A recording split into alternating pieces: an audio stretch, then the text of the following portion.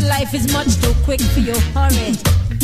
And there's too many problems, so tell me, oh, why worry?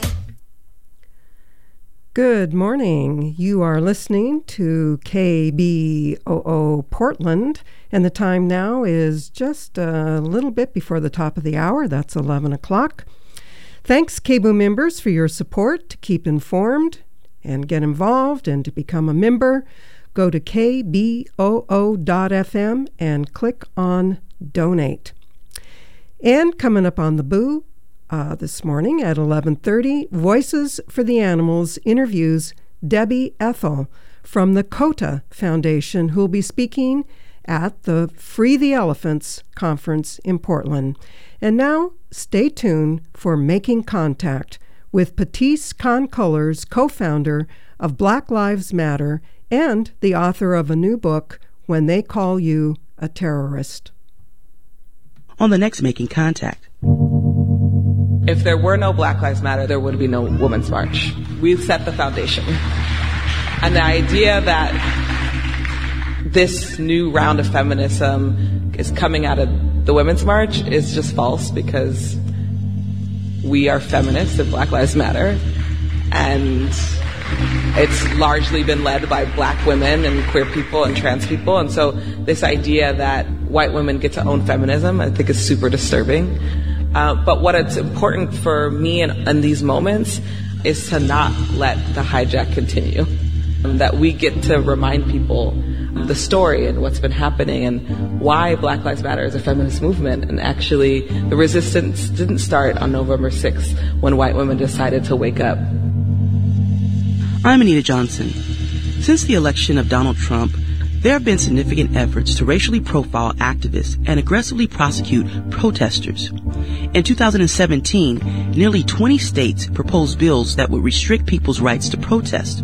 The proposed laws would increase the penalties for protesting in large groups and ban individuals from wearing masks during demonstrations.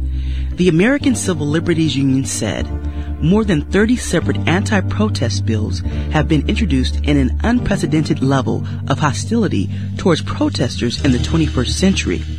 Today on Making Contact, we hear from Patisse Khan-Cullors, the co-founder of Black Lives Matter and the author of the new book, When They Call You a Terrorist, a Black Lives Matter memoir.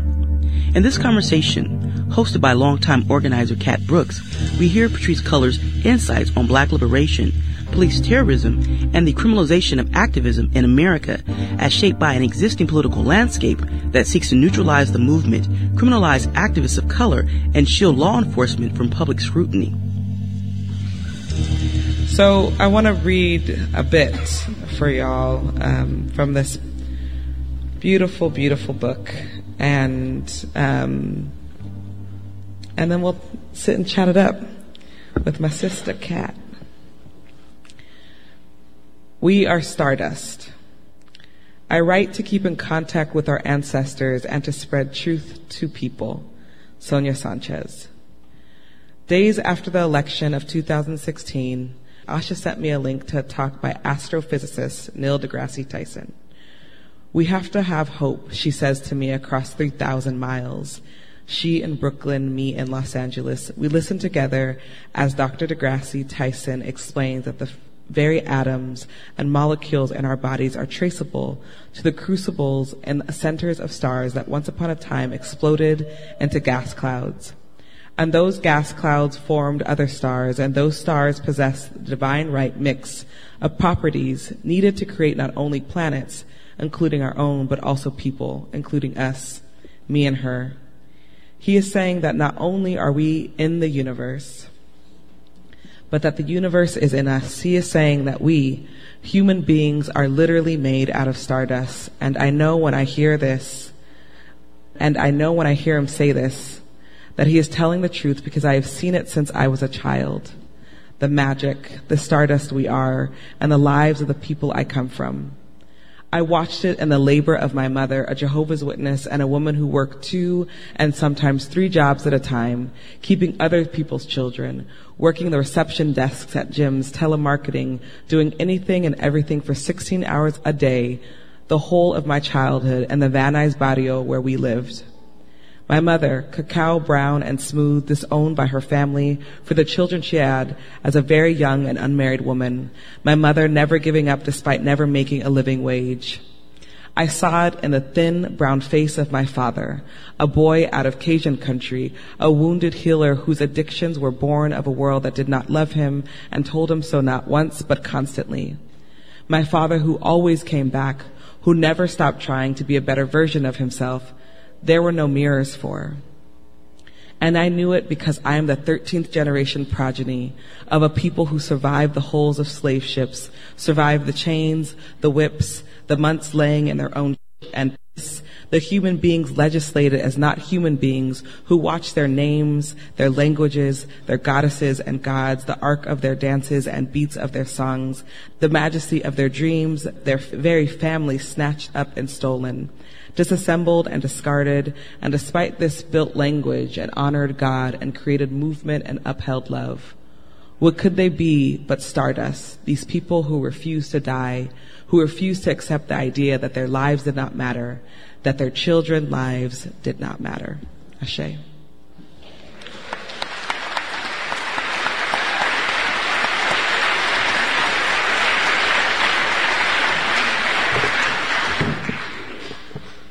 When was the first time you were called a terrorist?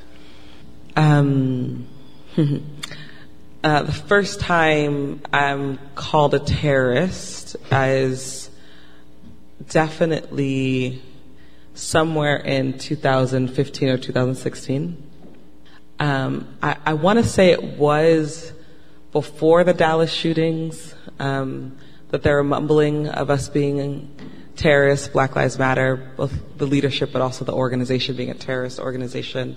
But it was definitely the Dallas shootings in which not just right-wing pundits but elected officials and appointed officials were calling us terrorists. And I think it was a moment where I saw my face and folks who I love faces and the headlines of Bill O'Reilly and the headlines of Breitbart News. Yes, I think that was the first time. You mentioned Texas, and specifically you're talking about Micah Johnson, who at a Black Lives Matter protest ended up killing 5 police officers, who then responded by sending a robot to blow him up. When you woke up that morning and that was on the news, I had just had my child just few months before. I think I was 3 or 4 months out, and I remember first, before I got the news, because I was trying to stay away from the news and social media. I was supposed to be on maternity leave. I got a bunch of text messages, and they were like, "Did you see what happened in Dallas? Like, we have to get an emergency phone call." And as I looked and for folks of color, the first question we always ask about a shooter is, what race is he?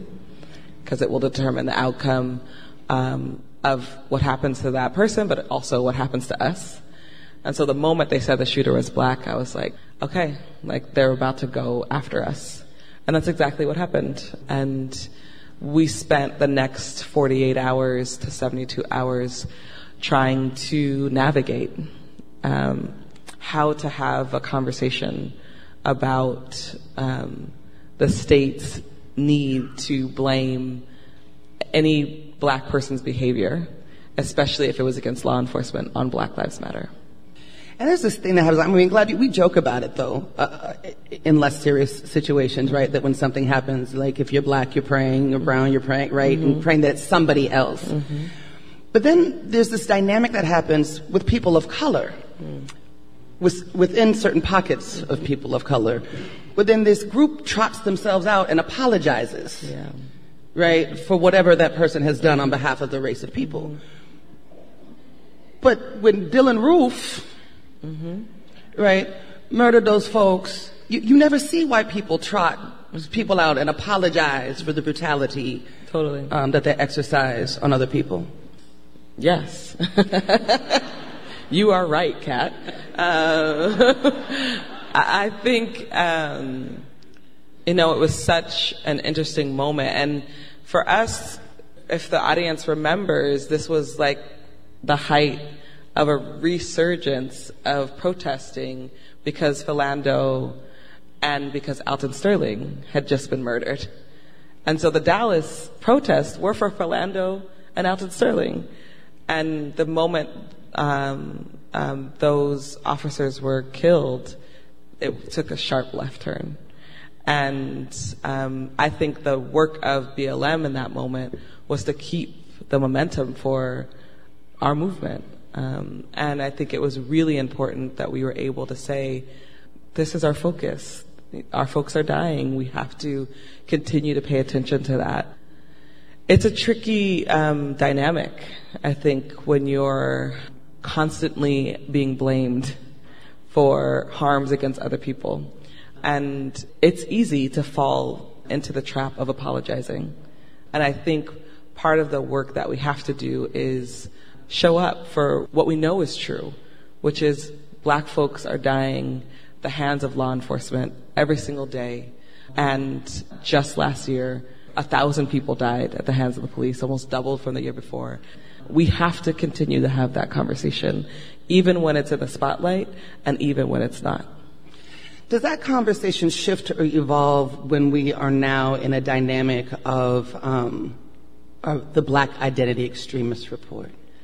Right. So for folks who don't know, but I imagine this is a room full of folks who do know, right, the FBI released a report called Black Identity Extremist, specifically about Black people that are doing work, and allegedly or perceive that there is danger to their lives by law enforcement. The whole report is filled with allegedly, perceived, perhaps, right? No concrete admission, of course, that there's a war on Black life. Does the conversation shift at all? It does. I mean, I want to just say a few things about that. Number one is that the Black Identity Extremist label is made up by the FBI. Didn't exist before the FBI created it. So that should make everybody feel mad suspect. We're not out here with like Black Identity Extremist hats and pens and T-shirts. I'm about to get a shirt. I know, I've seen the pens. But that happened after the FBI created it. And I just think that's important, right? They created a whole identity for Black activists and Black activism.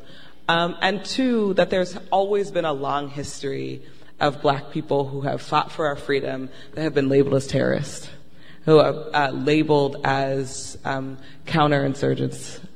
And I think with this Black Identity Extremist label, we should see it in its historical context. And I think I'm curious about this moment because what we didn't have in the height of COINTELPRO is elected officials challenging the CIA publicly. What we do have in this moment is some elected officials, specifically Congresswoman Karen Bass, who has taken it, the charge to hold Attorney General Jeff Sessions accountable, the FBI director, and really take them to task about this identity. And I think that's actually really important. And I think that's really necessary to have that conversation.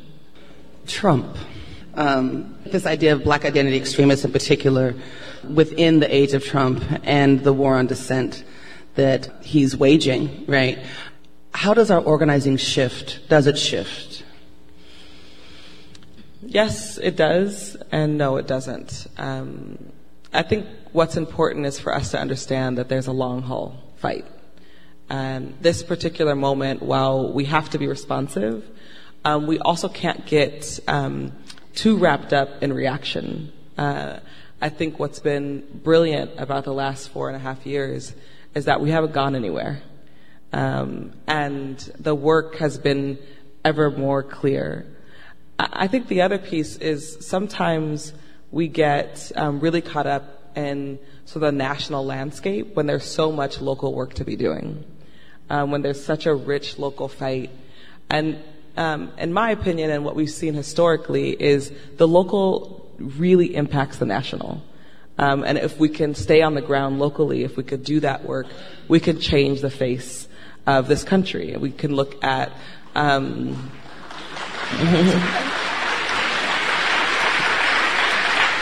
we can look at decriminalization. We can look at gay marriage, right, state by state, city by city, county by county, and eventually it spreads like wildfire across the country. So, my advice to organizers is always try to stay as local focused as possible with the clarity of a national and global lens. Under the Obama administration, we saw a lot of reforms take place. We saw the Blue Ribbon Commission being formed. We saw body cameras. We saw the co-optation of the term community policing. We saw people talking about diversity in police departments. Can policing, from your perspective, be reformed? No.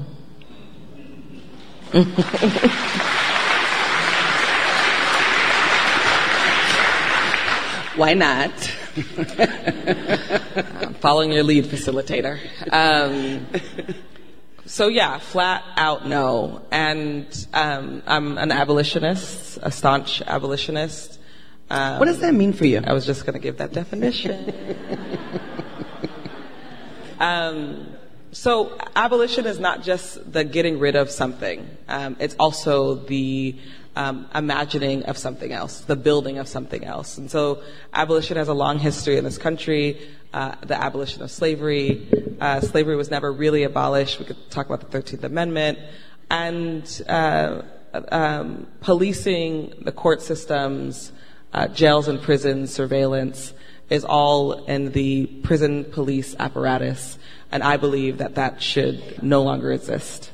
I think if we have policing, prisons, courts, surveillance, in any form or fashion, Black people will always be suffering from it. We will always be bearing the brunt of those agencies. And so the work, I believe, is to abolish these systems.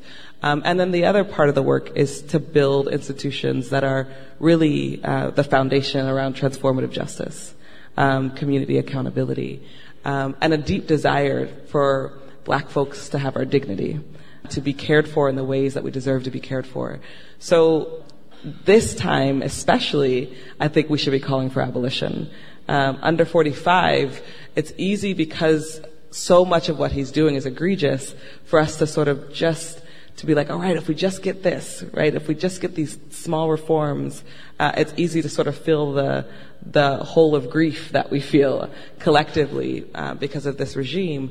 But I think in these moments when it's heightened, right, that we should be calling for abolition, that we should be naming it, we should feel unapologetic in naming it, and we should be creating our local movements to mirror what abolition could look like locally. Part of what that looks like, I think, is requesting and demanding that we divest from law enforcement. I know that APTP and many Bay Area groups have made a call for divestment from Oakland OPD. I know that in Los Angeles we've made a call to divest from LAPD. And what we've seen is that in all of the social service budgets, and it's a tragedy that law enforcement is called a social service. But in all the social service budgets, law enforcement is the budget that's always increased. It's always given the most money. It's the most resourced. And everything else, access to employment, access to healthy food, access to adequate public education is divested from. And so we need to flip that. And we have to be courageous enough to call for that. And our elected officials, who are often backing law enforcement, have to show up and say, okay, we cannot allow this to happen anymore. We'll hear more from Patrisse Khan-Cullors in a few moments on Making Contact, a production of the National Radio Project. If you'd like to find out more about this week's show, check out our website at radioproject.org. Sign up for our podcast or follow us on Twitter. Our handle is making_contact. Now back to Patrisse Khan-Cullors, the co-founder of Black Lives Matter, on Making Contact. One of the things people might not know about you, that I love and adore about you, is your commitment to healing. So we have a question. My sister, our people are feeling besieged by the real and psychological assault on our body and space? How can we respond and keep our sanity? Yeah. Oh, I love that question. I knew you would. Yeah, it's so important. Well, a few things. I mean, I really deeply believe that a part of Black people's reparations package should be a therapist. Each one of us. I'm going to say it enough that when we decide to go back to the reparations conversation, it's going to be like point one. And if you don't believe in talk therapy, some sort of healing modality, something that you have access to on a daily basis, on a weekly basis. I'm a firm believer in therapy. I've been in it since I was 21 years old. And I deeply believe in community as a source of healing, being with friends, family, loved ones, spending a lot of time laughing. I deeply believe in courageous conversations, as part of how we heal. It's never fun to have funkiness towards other folks in your movement. So I think that's another part of healing. And then there's like all the other things. I'm in California now, so y'all will get it. I was in other places, they were like, what? I like crystals and sage and I build lots of altars everywhere I go. But how does a girl from the hood end up playing with crystals and sage? I was always hella weird though. Like, I was just the weird one, trust and believe. I would come out, my mom would be like, oh, that's what you're wearing today. I had a deep inspiration for me around spirit was Harriet Tubman. The earliest memories of reading about her was her visions that she would have. And I was like, ooh, there's something in that feels like it pulls me. So I always was like very clear about spirit. And, in the book I grew up Jehovah's Witness, and that was definitely not the religion that I wanted to be in as a child. It was very confusing. I didn't understand how the world had just been here for 2,000 years. And you were like, what do you call it, exiled? I wasn't. My mother Your mother was exiled? Multiple times. Because she had your brother Because she had children out of wedlock. Which means that she could go to the church, but she couldn't talk to anybody. And people could not talk to her. And if they did, she had to tell them, I'm disfellowshipped. And they would say, okay, and back up away from her. She was like a leper. It was very traumatic, actually, as a child. So I was like, why would I want to be a part of this? That don't make no sense. But I was like trying to find, I knew that I believed in spirit. And like, no shade to the atheists in the house.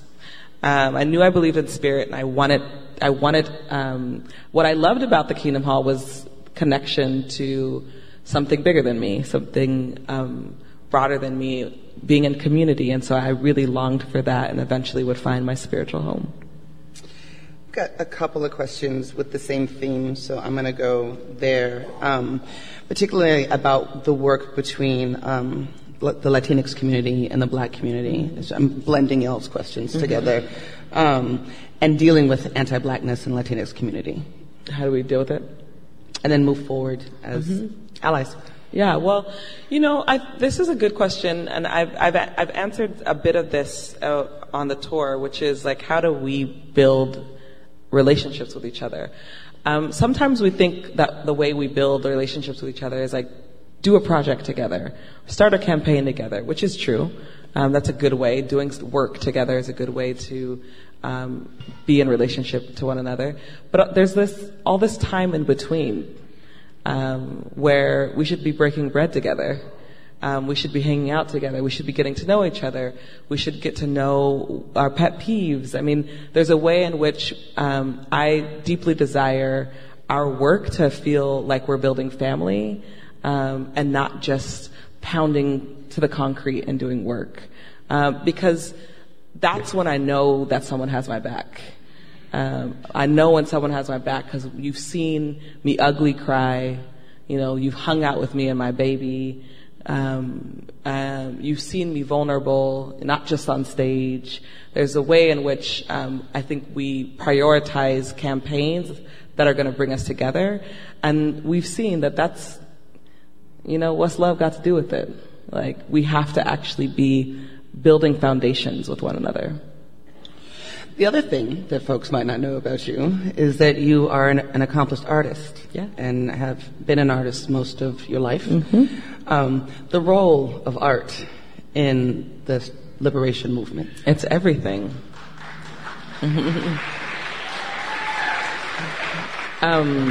Black people are creative people.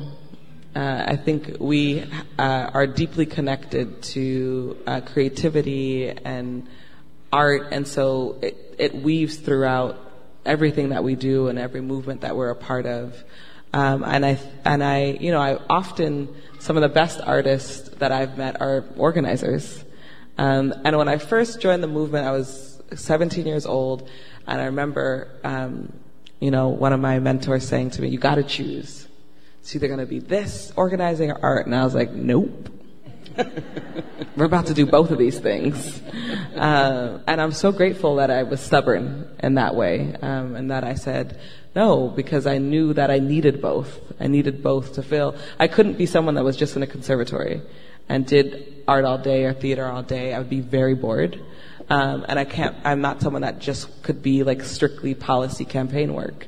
I think it is important that we marry those things. And art and cultural work also gives us more space to feel and imagine how our world can be different. Sometimes when you get stuck in the rut of campaign and policy, you can't be imaginative. And I think art allows us to be imaginative. There's this big push right now to go to the polls. It's like sort of the knee-jerk reaction to Trump. BLM and electoral politics. Mm-hmm. Yes, no? Sure. And that's not going to get us free. Say more. Well, okay, so it's a few things. For me, it's all about strategy. And for folks who've read Marx, it's time, place, and condition, right? What's the time? What's the place? What's the condition? The charge for electoral power is, I think it's an important charge. I don't think it's a charge that we should be neglectful of, or not insert ourselves in. But if we steer ourselves, the whole ship in that direction, we're going to lose a lot. And what I mean by that is, the only good elected official is the elected official that is following the base, is following the people. And what I argue is that the right now are being really good elected officials to their base. They are showing up for their base. And the Democratic Party, we're supposed to be their base, has completely neglected us and have neglected us for a very long time. And so the conversation of electoral politics and where they're at right now, I think is a fine place to start. But we actually need to go further. And the further is, we should be questioning why we live in a country that only has two parties. And we should be challenging ourselves in this moment to think about what it would look like to have more than two parties. What would it look like to have a party that's actually invested in Black people and poor people and workers. And so that's what I get curious about. Right now is an interesting moment. I'm not one of those people that's going to sit and do a lot of criticizing of it. I think it's a good start. We need a multi-pronged strategy in order to get to what we need and what we deserve. And that'll do it for this edition of Making Contact. Special thanks to KPFA for hosting and recording this conversation featuring Patrisse Cullors.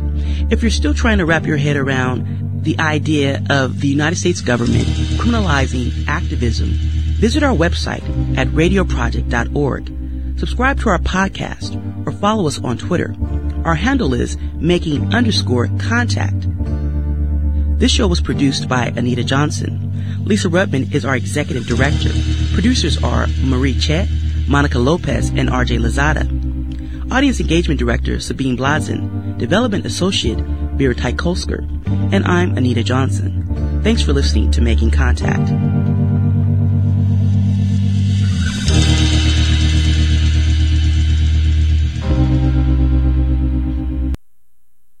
Thank you, KBOO members, for supporting this great station, and you can apply today to join our board of directors to help serve our community and put your gifts and talents to great use. The role played by our KBOO board of directors is essential. It's a great way to become part of the team that is guiding our daily work and representing the interests and visions of all our members. There is a time commitment of about 15 hours a month, and you must be a KBOO member. To apply, go to kboo.fm and fill out an application, or stop by the station to pick up a paper copy. The deadline to apply is April 16th, 2018. We need folks who love KBOO and are committed to our community values. KBOO needs you. Apply today.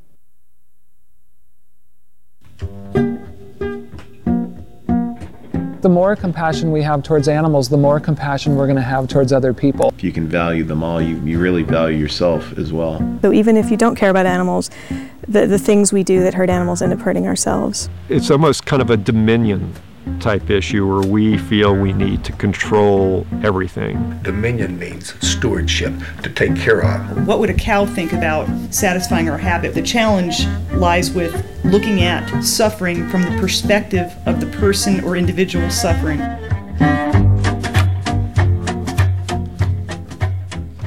Welcome to Voices for the Animals on KBOO Portland with your host, Courtney Scott. We are delighted to introduce Debbie Ethel, founder and executive director of the Coda Foundation for Elephants. Debbie is one of the featured speakers at the International Free the Elephants Conference and Film Festival in Portland coming up in April. She brings her years of experience